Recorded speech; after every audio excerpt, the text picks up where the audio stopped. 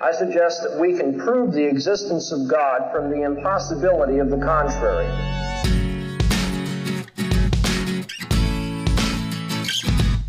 As Christians, we do not give up our intellect.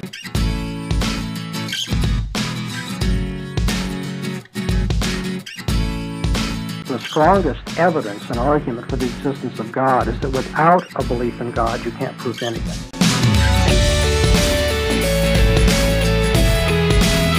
How can the law be material? That's the question I'm going to ask you. I would say no.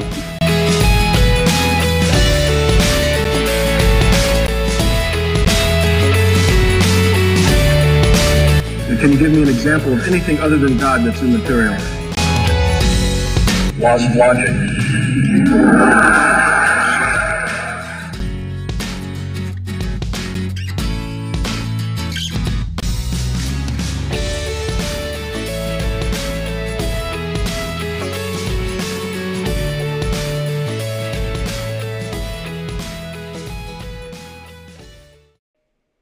Welcome to the Revealed Apologetics podcast. I'm your host, Elias Ayala, and here at Revealed Apologetics, our goal is to equip believers to defend the Christian faith, and we want to equip you to do it in a way that is honoring to God and faithful to Scripture. So sit back, relax, get your thinking caps on, and let's dive into our topic for today.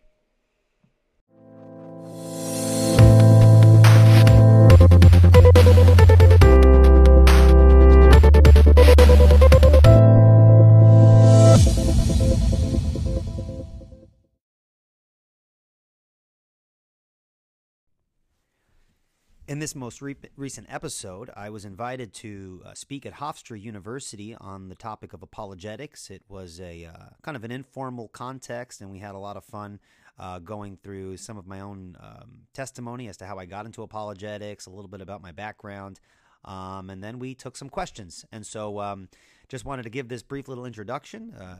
At Hofstra University, we had a great time, and just the context here is that I spoke for the Fellowship of Christian Athletes, okay? So this is an athletic club that they get together and they do Bible studies together and things like that. So I hope you guys enjoy it. I had a lot of fun with it, and I hope it is beneficial to you. God bless. Yeah, it's like, this is gross, but we made the trek. We're committed. We're here, ready to learn. This is not class, right? We're going to soak up the knowledge, but it's not class. It's Bible study. We're going to have some fun. All right. So here's the deal. First time Jennifer and I ran into Elias, it was actually at Center Point Church, maybe a year and a half ago. Yeah, it was a while ago. And they had an apologetics night at our church, and they had a couple different speakers. And after Elias spoke, we were just blown away. Well, don't say that, bro, because now if I stink, they'd be like, he was mediocre, so. And it's funny because we walked out like, man, like that guy was just like the most personable guy, like such great information. And we walked downstairs for a little bit of like a lunch that they provided. And him and his wife sit down next to us. So we started talking to him, and we hit it off. And At Chick-fil-A, by the way, they had the Jesus chicken. That was the best kind of chicken, yeah. It's good stuff. So, less food for sure.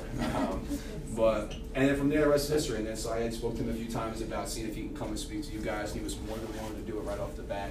And so this is God Questions Night. So if you have questions, feel free to ask them. I know sometimes it can be a little uncomfortable if you maybe feel like no one else has this question. I don't want to blow up my spot right now. But welcome, Jason. Good to see you. But I guarantee someone else is probably thinking about that question. And the other part is that, right, this is a place where I would say surface relationships, or at least I tell the guys, are going to get us nowhere. Right? Surface relationships are not going to get us anywhere. Right? People are afraid to share something, or they can't trust somebody in the group. We're not going to go anywhere. We're not going to grow. Right? But if we can go deep and we can trust each other, that what happens in here stays in here, we're going to have a great experience, and it's going to be something special. All right? So feel free to ask your questions. There's a no judgment zone. We don't repeat anything outside this room that we sing in here. All right, so great opportunity that I have to now present to you Elias. Oh gosh, Elias. Okay, there we go. My name is Elias Ayala. I am 37 years old, and I'm Puerto Rican. That doesn't matter for anything. I just wanted people to wonder, like, what nationality are you? My wife actually thought I was a white guy because I used to be in a band back in the day, and I met my wife on a blind date, which I do not recommend at all. And back in the day when there was MySpace, have you ever heard of this thing, MySpace? It was actually a much cooler version of Facebook because you could have like a customizable like homepage, so you could have like a theme song and like a cool background. You can't do that on Facebook very much, okay? And I used to be in a band, and believe it or not, I might not look like it, but I actually am a singer. I was a lead singer of a band, you know. I didn't have a mullet. I still had short hair like this. It wasn't that long ago. And my wife was like, "Oh, this guy looks really cute." She was friends with the my bass player, and he got us connected bowling, very safe bowling.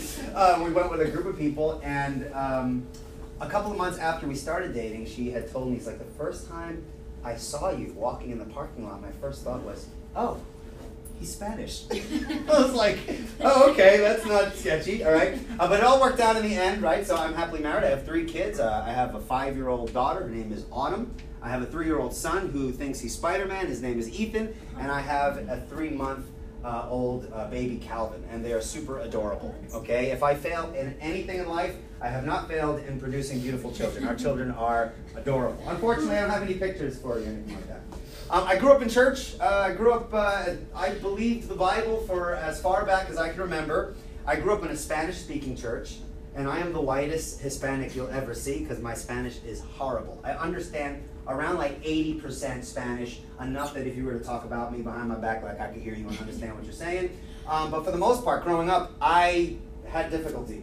And our church was like a very unique church. It was a very Spanish Pentecostal church where they had very long services. And the services were like 2 hours long. My goodness. I always joke around like Jesus left the church before the service was over. He'd walk up in the back and be like, "I'll see you next Sunday." And he'd be like, out the door. Very, very long. And I'm sitting here in these long services and I don't understand Spanish. So what am I going to do with myself? So I took a little Bible when I was a little kid. Took a little Bible that was on, we had wooden benches. Okay? And I took this Bible and I read it for years and years and years. Went to church Tuesdays, Thursdays, and Sundays. A morning service on Sundays, and then an evening service in the evening. So I went to church a lot. And so you might think that, like, oh my goodness, that's terrible. How dare your parents put you through that? But I actually had a very exciting, vibrant church. Had friends in church. My family actually enjoyed it a lot. Because I went to a Spanish church, our music was like lit. We had really good music. Everyone in my family, you know, my uncle played the guitar, my cousin played the drums. Super, super exciting, okay? And so I grew up and developed an interest and love for the Bible, okay? I love the Bible, and I have not decreased in my interest and love for the Bible. But when I started to go to college, I went to Suffolk Community College, and I had to take an elective course. And I wanted to take something super easy because it's stressful when you start off. You know what I mean? It's like, it's stressful. And so I took a class, Literature of the Bible. Now, this is my bread and butter because I grew up in church. I've read the Bible. I understand the stories. I think I know it all. And so this class is supposed to be on the literature of the Bible, so the Bible as literature. So you're supposed to study the poetry in the Bible as historical narrative, metaphor in the Bible, and all these different sorts of things that were super interesting and things that I thought were going to be super easy. And so instead of it being literature of the Bible, my professor would spend the first 20 minutes of class ridiculing the Bible and trying to show that the Bible had contradictions in it. I was like, am I in the wrong class? Like, what's going on? But because I grew up in kind of like my Christian bubble, you know, I read the Bible, I had discussions on theology and things like that. I never practiced my faith in a context in which people were criticizing it. And so for the first time, I was actually challenged in my faith. And I did a little experiment. I said to myself, all right, Christianity has been around for over 2,000 years, okay? Surely the things that my professor is bringing up, this is not new. People have heard about this stuff before.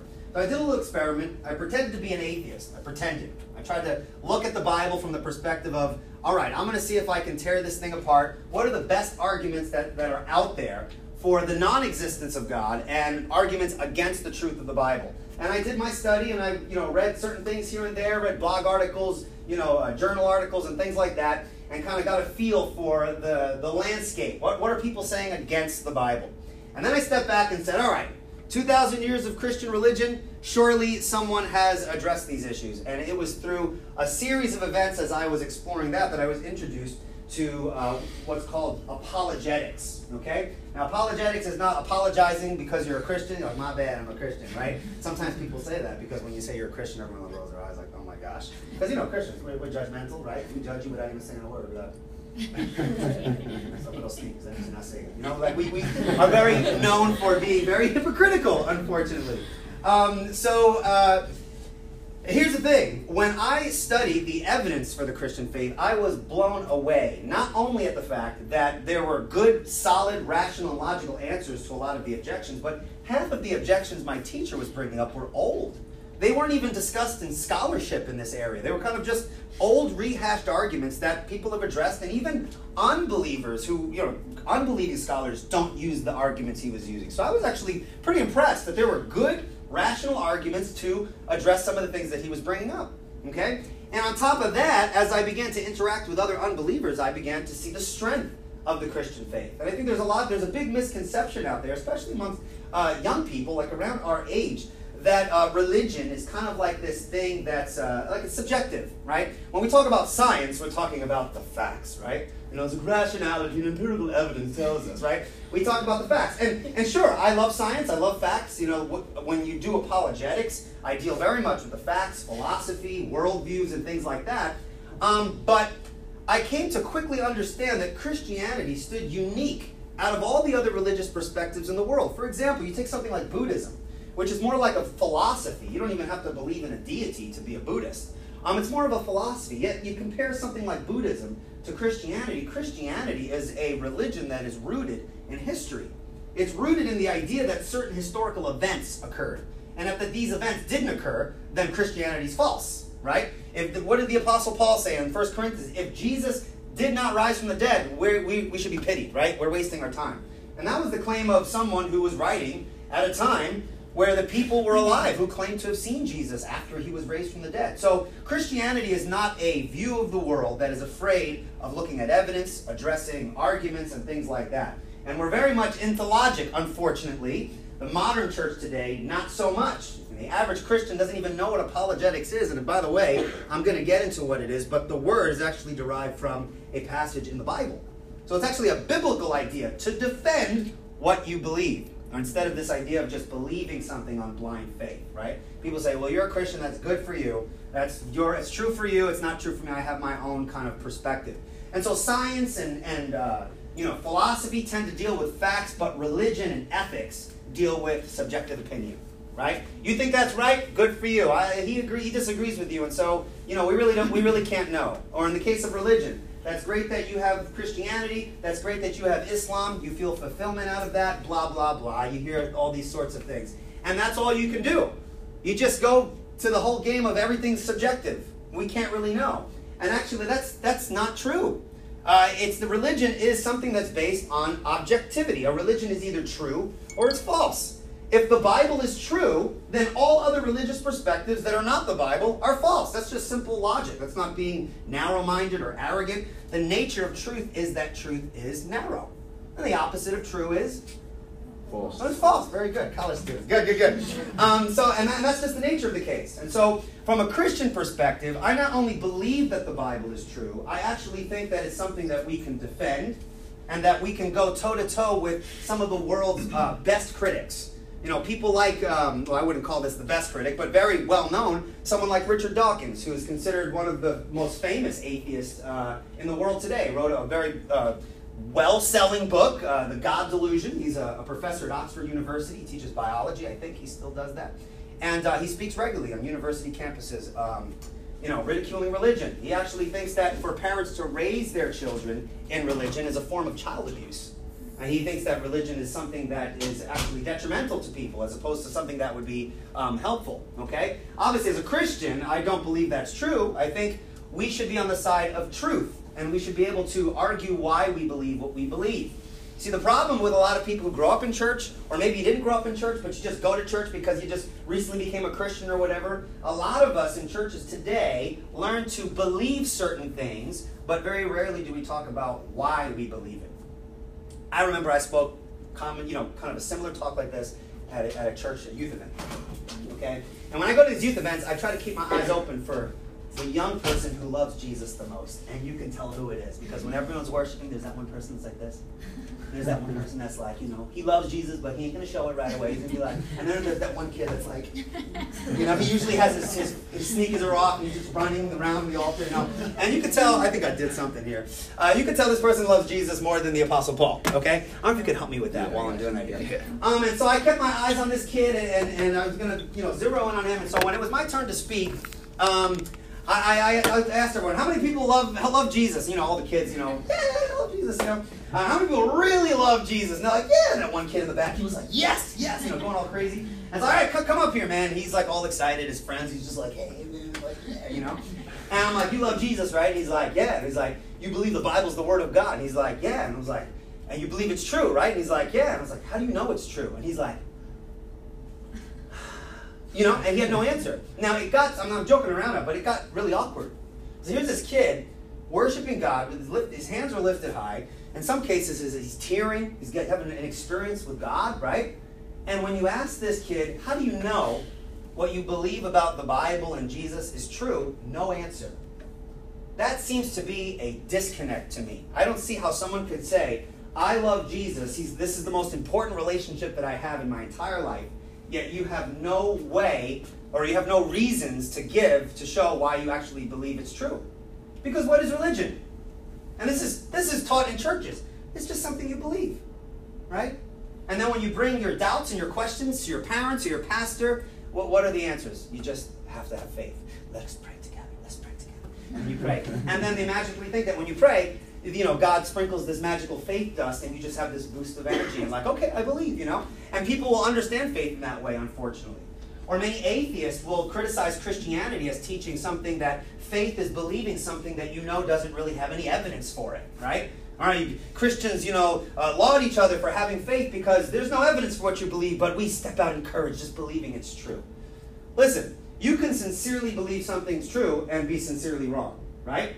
That's a simple point. So when we're dealing with the Christian faith, and we're in a room, hopefully, I don't know how many people are Christian. Maybe some of you are, maybe some of you are not. I don't know, you guys as individuals. But if you are Christians, the Bible commands you to always be ready to give a reason for the hope that's in you. And so if you believe the Bible's true and you don't know why it's true, this should be something that should inspire you to dig deeper into your own faith. And it has profound implications because it not only firms up your own relationship with God, because our emotions go this way and that. Sometimes I feel as though God is with me. Sometimes I feel like he's just not there. We have all of these emotional kind of struggles. But when your emotions are in constant flux, what happens when your emotions veer off far to the left and you have no foundation? You see, it is the truth of the Christian faith. That is the immovable foundation that keeps you standing when your emotions are high and when your emotions are low. When my emotions are high and I feel connected with God, praise God. When I'm low and I feel depressed and I feel like there is no God out there that's listening to my prayers, guess what? The knowledge of the facts undergirding my faith keeps me standing when I don't feel God is with me. Because Christianity isn't true only when you feel God. It's true whether you feel Him or not. And the fact is not that you feel Him. The fact is if God exists, He's with you whether you feel it or not. If the Bible's true, He's with you whether you feel it or not. Because Jesus says, behold, I will be with you even to the end of the world. If that's true, it doesn't matter if you feel it or not. It's true. And so truth should be our undergirding foundation. Okay? So we need to be concerned with truth and not just get this whole idea with, well, it's just faith. Christians don't understand what faith means. A lot of people understand faith, biblical faith, as something like this. We believe that God exists. Listen, the Bible never argues for God's existence. It assumes God's existence and says it is the fool who says in his heart there is no God. Faith does not believe that because the Bible just assumes it. It's an obvious fact. Biblically, we could argue it, of course, but biblically, it's just a fact. Faith in the Bible is not belief that, it is a belief in, a trust that already assumes the reality of a relationship. Faith is not merely mental assent to some proposition that something's true. It is also a relational thing. And so when we have faith in God, it's a relationship in someone that has proven reliable, not only in our personal lives, but all throughout Scripture. God has remained faithful to his promises to the people of Israel, and of course with the sending of Jesus Christ in the New Testament. The New Testament is a fulfillment of promises that God made in the Old Testament. And it's a beautiful picture. The Bible is an amazing book. When people say, the Bible's just like any other book, bro, you don't even know what you're talking about, dude. The Bible's comprised of 66 books, 39 books in the Old Testament, 27 books in the New Testament, written over a period of 1,500 years by over 40 different authors in 3 different languages and on 3 different continents. Written by poor people, rich people, farmers, kings, prophets, and all throughout that 1,500-year time span, you have this beautiful, consistent message that magically and wonderfully unfolds in the coming of Jesus Christ. And of course, with the historical person of Jesus coming on the scene, he changes the course of history. Even if you don't believe the Bible is true, that's true. The most influential person to ever live was Jesus of Nazareth. And the amazing thing is his ministry only spanned 3 years. Do you know that? We have the wonderful Merry Christmas, right? For unto us a child is born. And then it fast forwards, you don't even know what Jesus did like when he was a teenager. Like, did he go to school? You know, did he like, hey guys, you know, I'll see you after practice. Like, did he have like regular experience? We don't know. The next time you see Jesus is when John the Baptist is baptizing people in the wilderness, in the Jordan River. And here comes Jesus, and his ministry begins at the age of 30. What was he doing all before that? We don't know.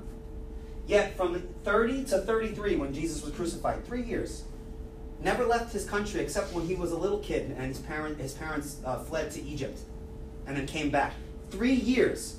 He has accomplished more than all of the conquerors of ancient civilization, all of the great philosophers who have written books.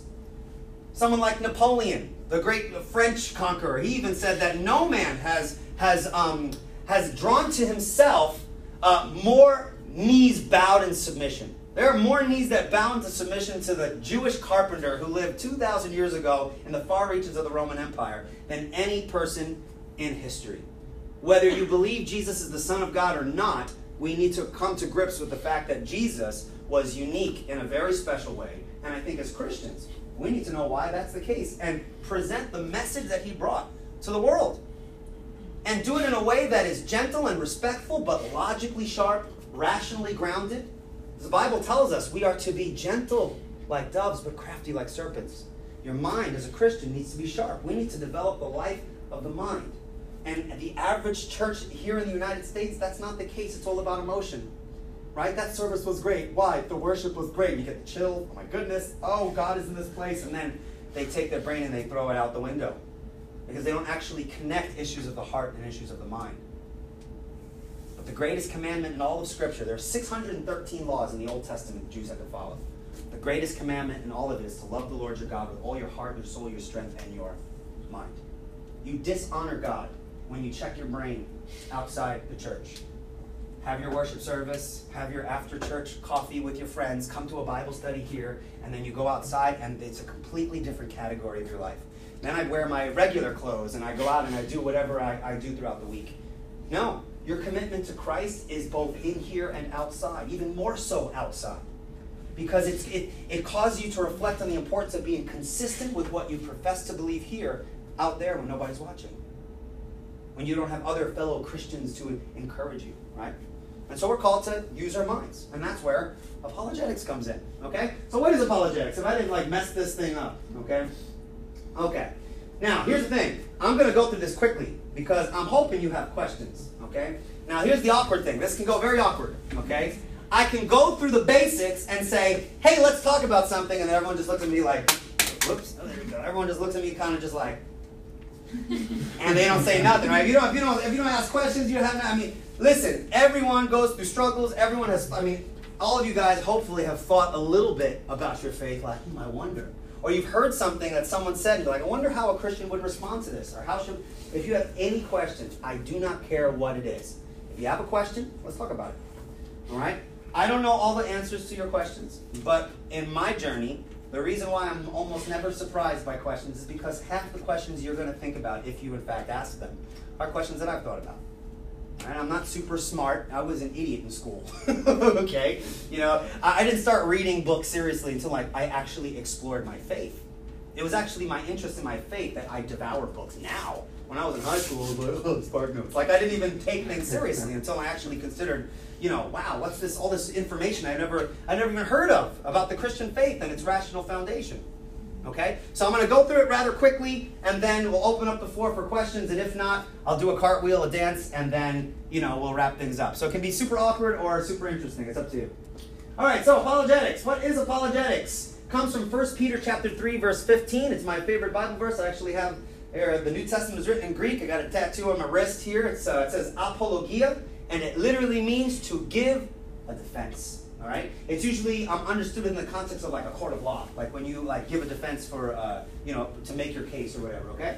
Here's what 1 Peter 3:15 says: "But sanctify Christ as Lord in your hearts, always being ready to make a defense to everyone." Everyone say everyone.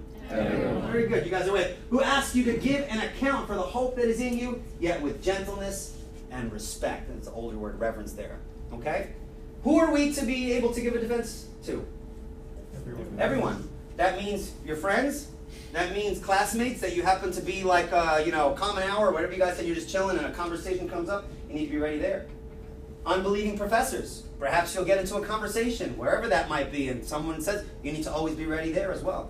You need to know your faith more than the person who doesn't share your faith, which is a shame on a lot of Christians. I know some atheists who know more about Christianity than the person who grew up in church.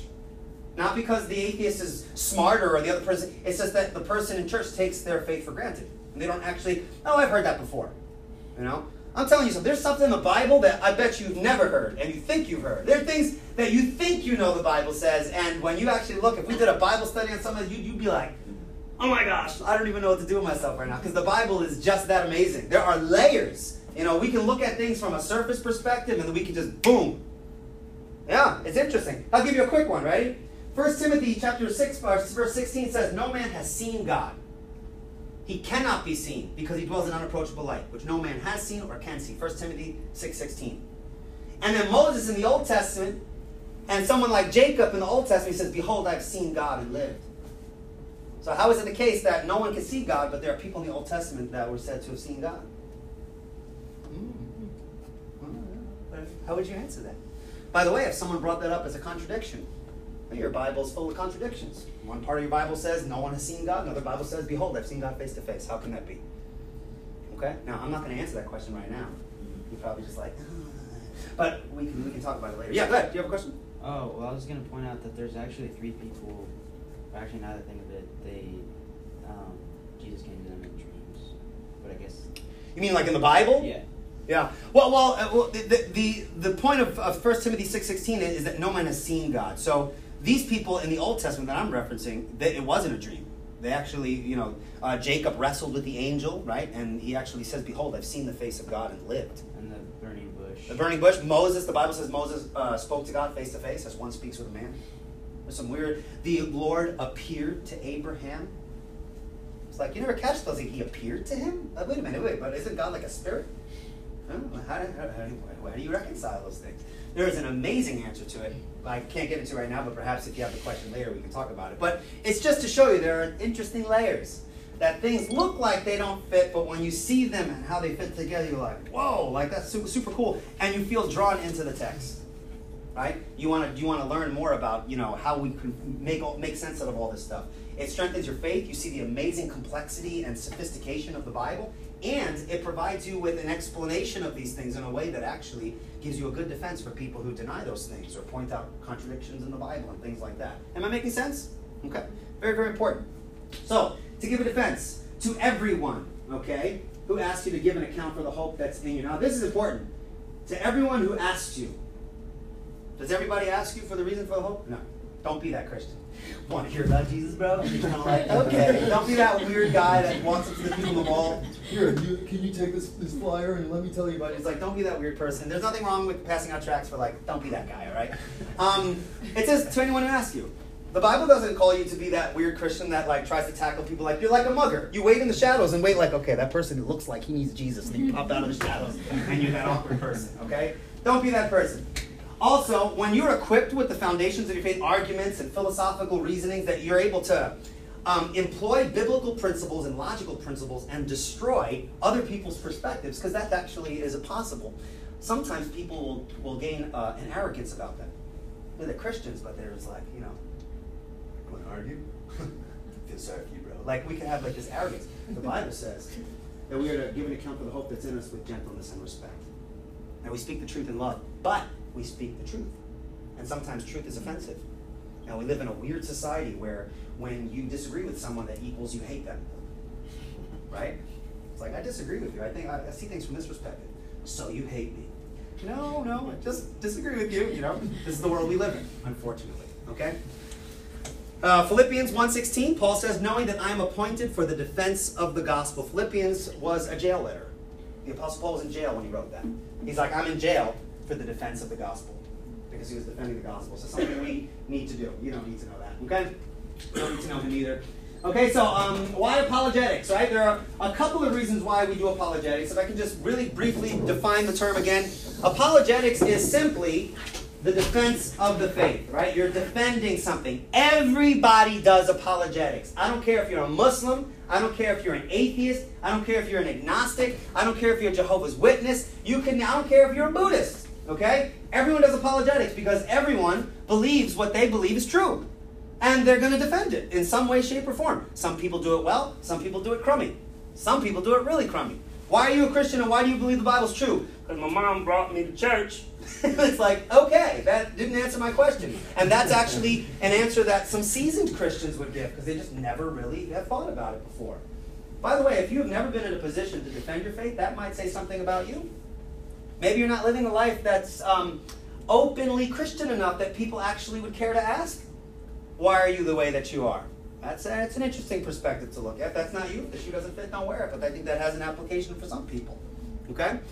All right, so apologetics. Why do we do it? Okay, first, we want to validate Christian truth. I believe the Bible's true. I do. I believe there's good reason to believe it's true. I'm willing to argue for its truth. I believe, this might be crazy for some people, but I believe that the Christian worldview can be objectively demonstrated. I believe you can argue it and prove that it's true. That's my position. Okay, and when I've interacted with people, before I close, I'll give you my podcast. I've had debates with some atheists and stuff like that. You might enjoy that. Very respectful interactions, but we talk about some stuff. Okay? I believe that the Bible is objectively true and objectively demonstrable. That might be out of fashion. See, some Christians don't even think that. It blows my mind. Okay? So we want to validate Christian truth. We believe the Bible's true, and we want to argue for it.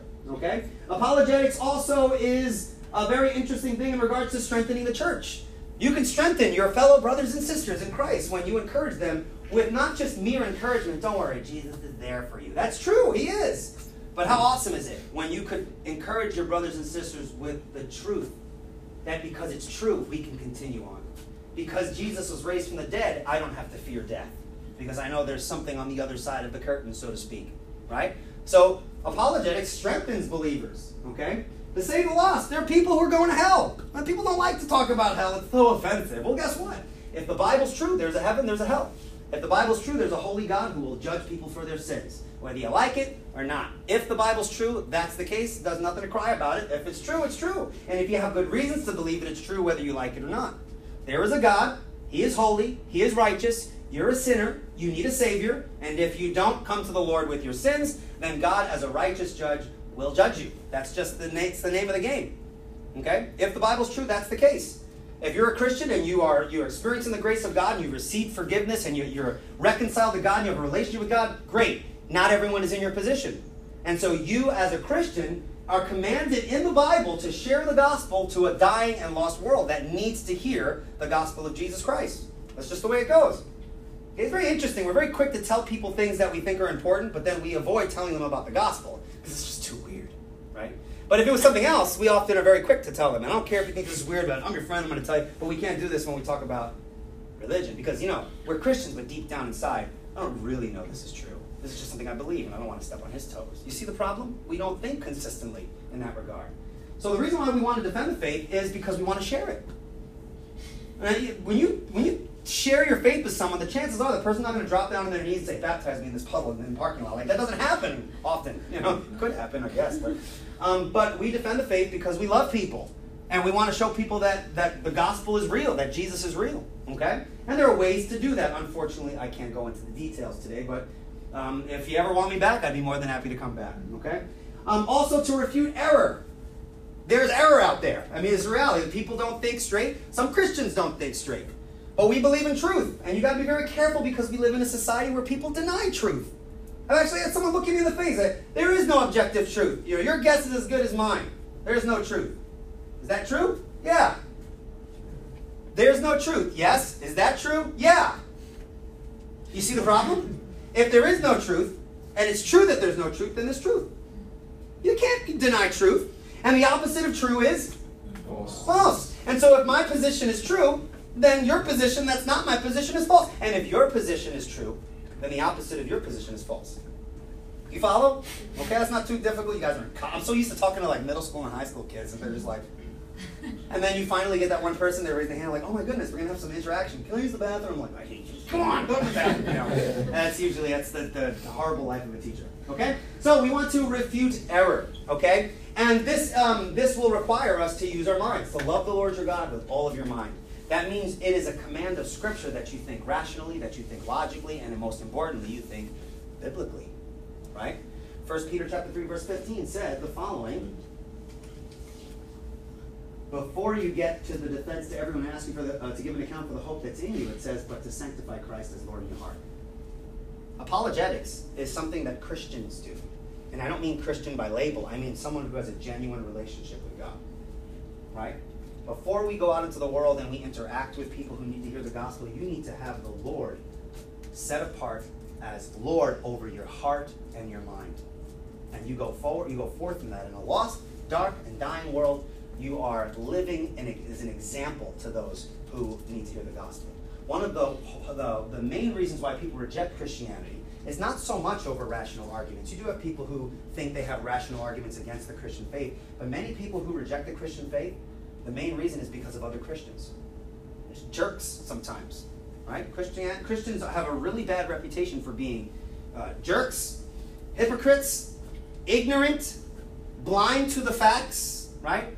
It's my way or the highway. We can't actually sit and have a rational conversation sometimes. And we shouldn't be people that are characterized by that sort of thinking. It doesn't honor Christ. So when we're going to defend the faith out there, we want to be sure that we are sanctifying Christ as Lord in our hearts. And with that mindset, and this is an interesting point here, the word heart there, in the Bible, very rarely does the word heart refer to the organ in your chest. It's very interesting. Okay? The word heart in the Bible often refers to what's called the seat of the will. It is that intellectual faculty that goes into decision making. May the Lord be set apart over your heart, your mind, your heart. When I make decisions, it is the Lordship of Jesus Christ that informs what I decide to do. Because I am a servant of Christ. As a Christian, you don't own yourself. We call Jesus Lord. And so it is a full commitment. People don't like that commitment. It's too much. That's why Jesus says, you want to be my disciple? Count the cost. When you read the Bible, it looks like sometimes Jesus is purposely turning people away. Why? Because they were not willing to count the cost. One guy in the Bible, he says, I want to be your disciple, Jesus. I first have to bury my father. It was the role back in the day for the oldest son to participate in that. Jesus says, let the dead bury the dead. You follow me now.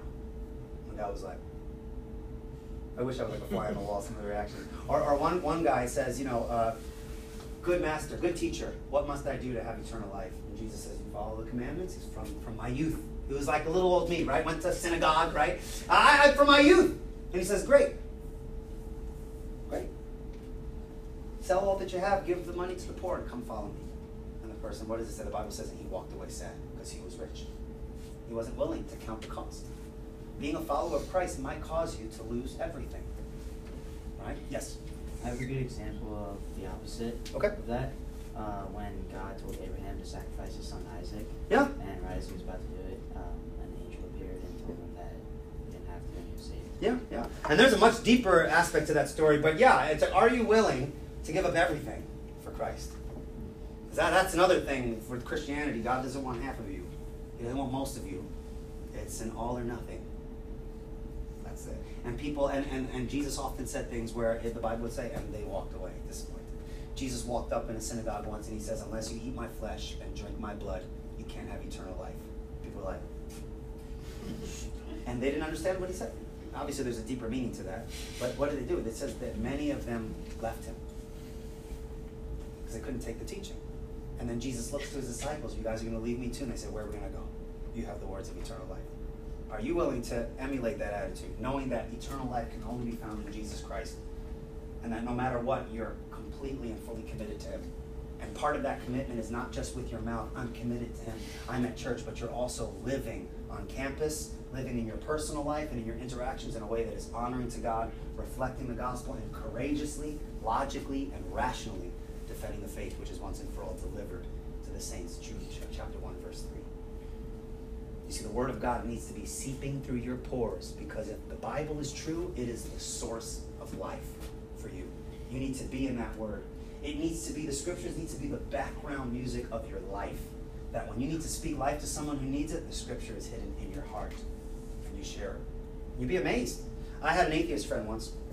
His name was Will, and we did childcare together. You know, we watched Little Demon Kids before they went to school, and we would debate, you know, in my car while eating egg sandwiches. It was awesome, okay? And he would ask me 1,000 questions and blah, blah, blah, blah. And I remember he invited me over to his house with all his atheist friends to watch this documentary, okay? He's like, it's a documentary on YouTube, all right? YouTube is the place that everyone goes, you know? Christianity's wrong. How do you know? Let's go. YouTube, right? We go straight to YouTube, right? Because YouTube is the end-all, be-all, right? And so I'm sitting in this living room with a bunch of atheists. They're nice guys. We had a great time. And I was watching this thing, and I'm answering the questions, blah, blah, blah, blah, blah, blah. And he always tried to stump me, okay? Not that I knew all the answers, but I used to ask the same questions. And so we went back and forth, and eventually I stopped working at that place. And years passed. My mom was diagnosed with cancer, okay? And right now she's undergoing chemotherapy and stuff like that. But I remember when she was first diagnosed and they had to remove the tumor, I was in the parking lot. This was probably like 5 years later. I was in the parking lot. And all of a sudden, as I'm getting out of my car, this guy grabbed me from behind. And I'm like, oh my goodness. I thought it was like a doctor. He was wearing scrubs or something. I was like, oh, what's happening? I'm going to get mugged in the parking lot. I turn around and it's my friend Will. And he didn't say, hey, how are you doing? He didn't say, oh my goodness, I can't believe you're here, or why are you here? He says, dude, I just want to thank you. I'm like, for what? He's like, you know all those conversations that we had in the car? And I was like, yeah, I remember. He's like, dude, I'm a Christian now. I'm going to be a youth pastor. And I'm going to preach at a church in Fire Island, and I want to bring your family out because I want to share how our conversations helped me along in that journey. You don't know. You see, when you share your faith and you defend your faith, sometimes you're not going to see the results right away. But you need to look at yourself as the seed spreader and let God do the watering. Sometimes God will produce the fruit of what you've planted, and you'll never see that. But you trust that what you've spoken in defense of the faith has not been done in vain. Right? These things happen. Okay? So, defending the faith. We want to vindicate the truth of the Christian perspective because we think it's true. Okay? We want to strengthen believers. We want to strengthen ourselves. We want to proclaim the gospel and defend the gospel to a lost and dying world. And we want to do that with gentleness and respect. And let me tell you something from personal experience. I don't know what your experience is in Christianity or how you think Christianity works and this, that, or the other thing. The defense of the Christian faith can be done. And it can be done not just okay, I can probably, no. The evidence is so much on the side of Christianity that I think that if you mastered some basic principles of rationality, understood the foundations of your faith, you can be a powerful force for the gospel if you're willing to. Okay? And if you're struggling and you're saying, well, I don't even know if this is true. I heard they were having something, I walked in this room. If that's you, I challenge you, look into Christianity. Beyond the hypocritical attitudes of people you might know. Hey, the church is filled with hypocrites. We can use one more. Okay? We're all broken people. All right? Don't allow the hypocrisy of a Christian prevent you from making a commitment to Christ. You see, that's called that's a logical fallacy, by the way, right? Christianity is false because people who are Christian are hypocrites. And the reality is that the fact that people are hypocrites have nothing to do with whether Christianity is true. Let's follow this logical reasoning. Ready? Christians are hypocrites, therefore Jesus didn't rise from the dead. That doesn't logically follow. All right? So I want you to think about that. Okay? All right. I talk a lot. All right? As I'm a teacher, I apologize. All right? Are there any questions about anything? Literally anything. Something I said has maybe something that has nothing to do with what I said, but it's a question you heard, you have, or whatever. Okay? I don't bite hard, all right? I'm just kidding. All right? Because if you don't have questions, I could just keep going. But I have time.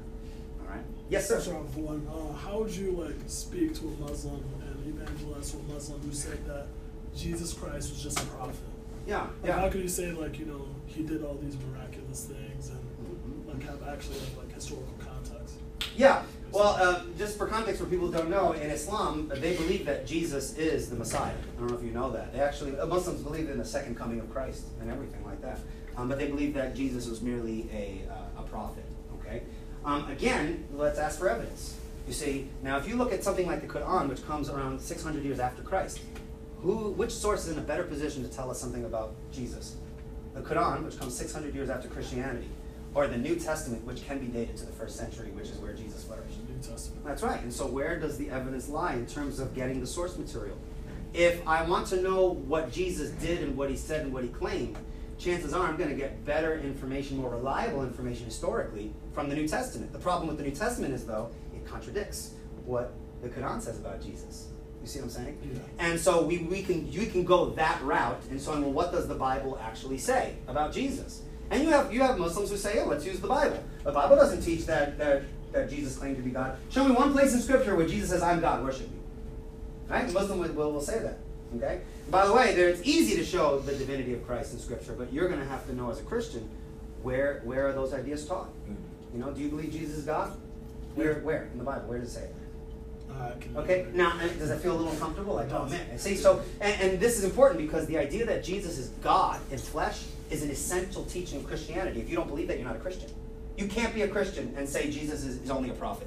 The deity of Christ is an essential feature of the Christian faith. You must believe that Jesus Christ is God in flesh. John 1:1, in the beginning was the Word was with God, and the Word was God. John 1:14, and the Word, who was God, became flesh. Right? When Moses saw the burning bush and God spoke to Moses out of the bush and he says, if the people of Israel ask me what your name is, what should I say? Anybody know what God said, what his name was? Anybody know? Jehovah. Well, he said, what did he say? I am. Say, I am sent you. That's the name of God. That's where we get the name Yahweh, by the way. Okay, Yahweh means I am. Okay, now interesting, Jesus says, unless you believe that I am, you will die in your sins. Jesus was quoting Exodus 3:14. He was calling himself Yahweh. Unless you believe that I am Yahweh, you're going to die in your sins. Jesus claimed to be divine. Now, granted, claiming to be divine doesn't prove you're divine. But it's important to know that Jesus claimed to be divine. And when you're witnessing to a Muslim, that throws a monkey wrench into their whole system because you can't have a Jesus claiming to be divine and also believe that the Quran teaches that he's not God. You see what I'm saying? Yeah. So understanding what the Bible says about him, that it's an early, more reliable source, right? And answering their objections to the corruption of the Bible. See, they'll grant maybe the Bible does teach, but it's been corrupted. See, so it's been twisted to make it say that. You know? And then you just say, well, evidence. Give me the evidence for that. Where is the corruption? Okay? You need to know a little bit of facts about how the Bible was developed. That's going to require a little depth. But as Christians, that's something that's worthy of study. Heck, some of your Bible studies in churches, if you have church has small groups, why not take the time to study how the Bible was developed? That might be helpful when you're witnessing to Muslims. Right? Very, very important. Interesting. Islam is a very interesting religion because the Muslim religion teaches that God had revealed himself to the people of Israel and that Jesus was the true Messiah. And if you want to know if the Quran is true, look at what God has already revealed. And what is that? Well, it's the New Testament. And the problem is, Muhammad never read the New Testament. See? So when you say, check the New Testament and see, I'm saying something that we could all agree. And you read the New Testament, it's like, actually, no, it doesn't agree. But then what does the Muslim say? Oh, it was corrupted. So wait a second, let me get this straight. Allah commands us in the Quran to check the earlier sources to see that what you're saying is true. Okay? But the earlier sources contradict what you say. And then you say it's corrupted. So according to the Quran, I can't even do what Allah wants me to do. Because the sources that would tell me that I should agree are corrupted. So there's no way to obey that command, you see. But you need to know the reliability of the Bible, and you need to know the issues with the Quran and things that involve those details. Again, it takes study. But this is the life of the Christian, isn't it, right? It's developing the life of the mind. Talking to people. Being okay with saying, I don't know. You know, I come off as someone who knows a lot of answers, study this, but when people ask me questions that I don't know, you know what I do? I just go, I don't know. I don't know everything, right? And you know what? That's a noble thing to do. How stupid is it when you stick your foot in your mouth and you try to give an answer so that you appear smart, right? No. We are after truth. If I don't know something, I want to be honest and tell you, you know what? I don't know. That's a great question. I'm going to look into it. Let's meet up again and talk. And now you've just expanded the relationship where now you have an open door to continue that discussion.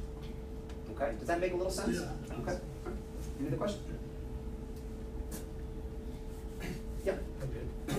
Like when you were initially diving into your faith, like when you said you, after that theology class, what was some literature that you dove into, like right away? Yeah. Well, websites first is what you come to, right? Like I don't like, you know what?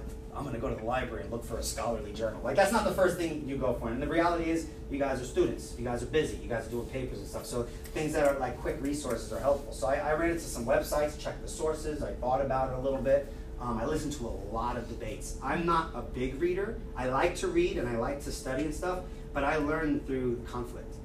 Like if I want to see if what I believe is true, I argue with people and see how it looks in discussion. And I've been amazed when I take a Christian concept and apply it to like an atheist or something, and I've been so amazed at the outcome that it's like, wow, like the Christian faith has some really powerful weapons in its favor, okay? But the details. A really good website to check out is CARM, CARM.org. You want to write that down on your phone.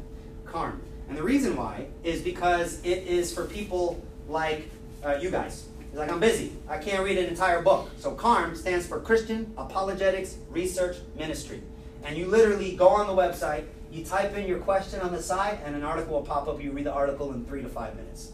You take a little note, you get a little notebook, you think about it, you reflect upon it, you read some of the scriptures if your question's related to the Bible, and little by little you're going to start knowing some answers to questions you used to have. You know what's going to happen? You're going to be chilling out with people, you're going to have a cup of coffee, someone's going to ask a question, and you'll be like, oh, you know what? I have something to say about that. You will be amazed. Once you learn about your faith, you're going to be like, I spoke at an event. And it was right when they discovered what's called the Higgs boson. It's called the God particle. And it's one of the fundamental things in physics where it explains how objects in the universe get their mass. It's called the God particle. And I remember the night before, I just happened to read this article. Oh, the God particle. Cool, interesting, interesting. And during the Q&A, guess what was the first question? Oh, what do you think about the God particle? I was like, oh, I have much to say about the God particle. Why? Because the habit of my life is to always be looking into things, studying things, right? You don't have to be a scholar, but use your time wisely. If you're going to just hang out and watch a show, or maybe you can take 10 or 15 minutes, go on a website and read an article and learn something, you know? Maybe get a special marble notebook where you just have all your questions and be like, you know what? Before this week is over, I want to try to get that answer. And you talk to people. By the way, I have a card. It has my number. You can literally call my cell phone. I don't care what I'm doing. If I pick up the phone and be like, hey, I'm that dude that was sitting in the middle row and it's like, I have a question. That's what I do. So you can use me as a resource too. Okay? All right, and I'll hand those out towards the end. But CARM is great. I have a podcast. I don't know if you do podcasts. I'm a big podcast guy.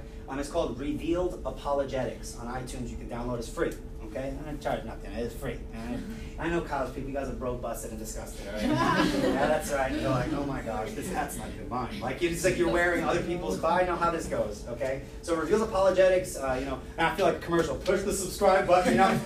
If you email me at revealedapologetics@gmail.com, I'll give you the cards. You can literally ask any question you want, and I will make a podcast episode covering your question. Because I know how it feels to have questions. Like one person was like, oh my goodness, my son is an atheist. Like, how would I respond to that? That's a great article topic. How might you respond to a kid who's studying something in college and seems to be reading certain books and now has arguments against the faith that they were raised in? How would you respond to that? Oh my goodness, I have a friend who's a homosexual. How do I address that as a Christian? That's a hot button topic. These are issues. Christians should not be afraid of addressing those topics, by the way. Okay? The Bible's very clear on things. But remember, disagreement doesn't equal hate. By the way, they disagree with you. Does that mean they hate you? The argument goes both ways. Right? I love you. And because I love you, I disagree with you and I'm willing to have a conversation. Right? So we don't back off from controversial topics because the Bible has much to say. And while the Bible doesn't always explicitly address every topic, implicitly there are principles in Scripture that can be applied to other areas. I always use the example because I'm kind of that edgy teacher at school. I'm teaching talking to 11th, 12th graders. There's no command in the Bible that says thou shalt not sniff it, the cocaine. There's no verse in the Bible. So is it a sin to sniff cocaine, right? Well, there are biblical principles. That's right. The Bible doesn't mention cocaine, right? Okay? But there are biblical principles we could apply to whether we should do something like that, isn't there? You see? So once you become familiar with the Scriptures as part of your life, you're going to begin to see different ways that you could apply it to questions that maybe you've never thought of before. And that's just the beauty of the Christian faith. It's not just a book with stories. It is actually an entire system of thought that is connected and intermingled. And when you get a grasp as to how it all fits together, you are able then to apply it to all areas of life. And that's amazing. It really is. Okay? Any other questions? Good.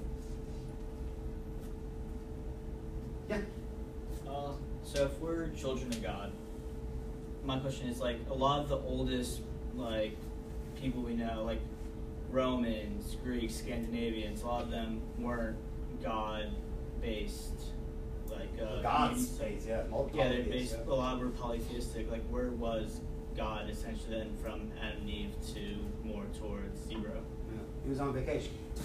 He was at a spa. He's like, oh snap, I better get to the Romans, right? That's a great question. Where is God in these other nations, like the pagan nations, where they worship like Zeus and like, you know, the Roman pantheon and stuff like that? The reality is that God is the same place he always was. The heavens reveal the glory of God. The Bible actually says in Romans chapter 1 that in a very profound sense, all men know God. All false religion from a biblical perspective are distortions that have a grounding in a common notion of deity. Okay? Romans chapter 1 says, for the wrath of God has been revealed against all unrighteousness and ungodliness of men who suppress the truth about God in their unrighteousness. For what can be known about God is made known to them because God has shown it to them through what has been made. Okay? And so there is what in theology we call general revelation. There is a general revelation of God in which all people have. Okay? And in that sense, the Bible also says that revelation is so clear that all men are without excuse. And he's actually speaking about the pagans that never actually had the gospel preached to them. He says that there is evidence and a revelation of God that's given to everybody, that they're without excuse. Now, of course, the Jews had special revelation. It was more specific. You know, God sent prophets and stuff. But the revelation of God is so clear around, in the heavens declare the glory of God, that no one is without excuse. So everyone had a revelation of God. It's really an issue of how did people respond to that, to the revelation they did have. How did people respond to that? Some people responded by creating religion, worshiping animals, worshiping created things as opposed to the Creator. Other people said, oh, I don't know what's out there. There's this deity, and if this deity, I know that I violated some law, I throw myself at the mercy of this deity. And who knows? God maybe had revealed himself to those people. Okay? For example, the gospel wasn't around as like Jesus Christ and all that kind of stuff during the times of Noah. And when God was going to flood the world, remember that story? And Noah builds an ark, and then the flood comes. But what was Noah doing while he was building the ark? It's interesting, in the New Testament, Noah is described as a preacher of righteousness, yet he's not called that in the book of Genesis. What that means is, what's implied there was that while Noah was building the ark, he was also calling people to repentance. That was God reaching out to those pagans who didn't know that they went far off, right? But of course, they didn't respond, and so God judged the world, right? Okay, so in a very profound sense, and I know that this would be something worthy of a study in and of itself, in a very profound sense, all men know God. Not the details, but everyone has what John Calvin, a Protestant reformer, he called the sensus divinitatis, the kind of sense of divinity, that people kind of have this intuitive inkling that they are not of themselves, right? That there's something greater out there. And that's part of God's revelation that everyone has. Everybody has that. Okay? It's very interesting. Someone like Richard Dawkins, world-famous atheist. I think that if I were to take your phone, I apologize. I'm not going to. You can close it. I don't want to look at your. He's ordering a pizza. What's up with that, bro? He's like, yo, room 2. Right? You're walking on a beach, right? And I see a phone here, and I see a rock here. Okay? You walk up, and you look at two objects, and you be like, "Ooh, look, this is a fancy rock. Cheryl, take a look at this." If you were the person standing up, you'd be like, "This person's an idiot. Clearly, that's not a rock. Clearly, that's a phone." Well, how do you know? Because it has a screen. It looks like it has purpose. It looks like it has design. It looks like it has complexity. Why is it so obvious that we can understand creator, rock, random, it doesn't really have intention, yet when we look in the mirror, we're more complex than this thing? Yeah, we're here on accident. You see? The Bible says that the evidence of God is all around. It is as clear as the nose on your face. It's because of various philosophies, the culture that we live in, the various philosophies that we adopt, that we blind ourselves to what is supposed to be obvious. That's why the Bible says, not trying to name call, it literally says, it's the fool who says in his heart, there is no God. You look outside, really? We're here on accident. Okay? By the way, Richard Dawkins said this, okay? World famous atheist. He says, I don't remember what book it was in, so I do apologize. I don't have the source, but if you want it, I really can get it. He says, when we look around us, although the world looks designed, we must continually remind ourselves that it's not. Is that an objective scientific outlook on the world, or is there clearly a ulterior motive in that kind of statement. Why do we have to assume that what looks designed isn't designed? Are we trying to avoid some conclusion? Right? Why don't we conclude that things that look designed are designed? Wouldn't that be a rational thing to affirm? The issue is, we could identify what looks designed. And when you look in a nice little microscope in all your wonderful cells, guess what? You look designed. There's a lot of purpose in your cells and your DNA, information, all that kind of stuff. There is a clear indicator that there is an intelligence behind the wonderful people that you are. Yeah, unfortunately, you can't see yourselves when you look in the mirror. And when I look in the mirror, I just see what an ugly dude like, dang, bro.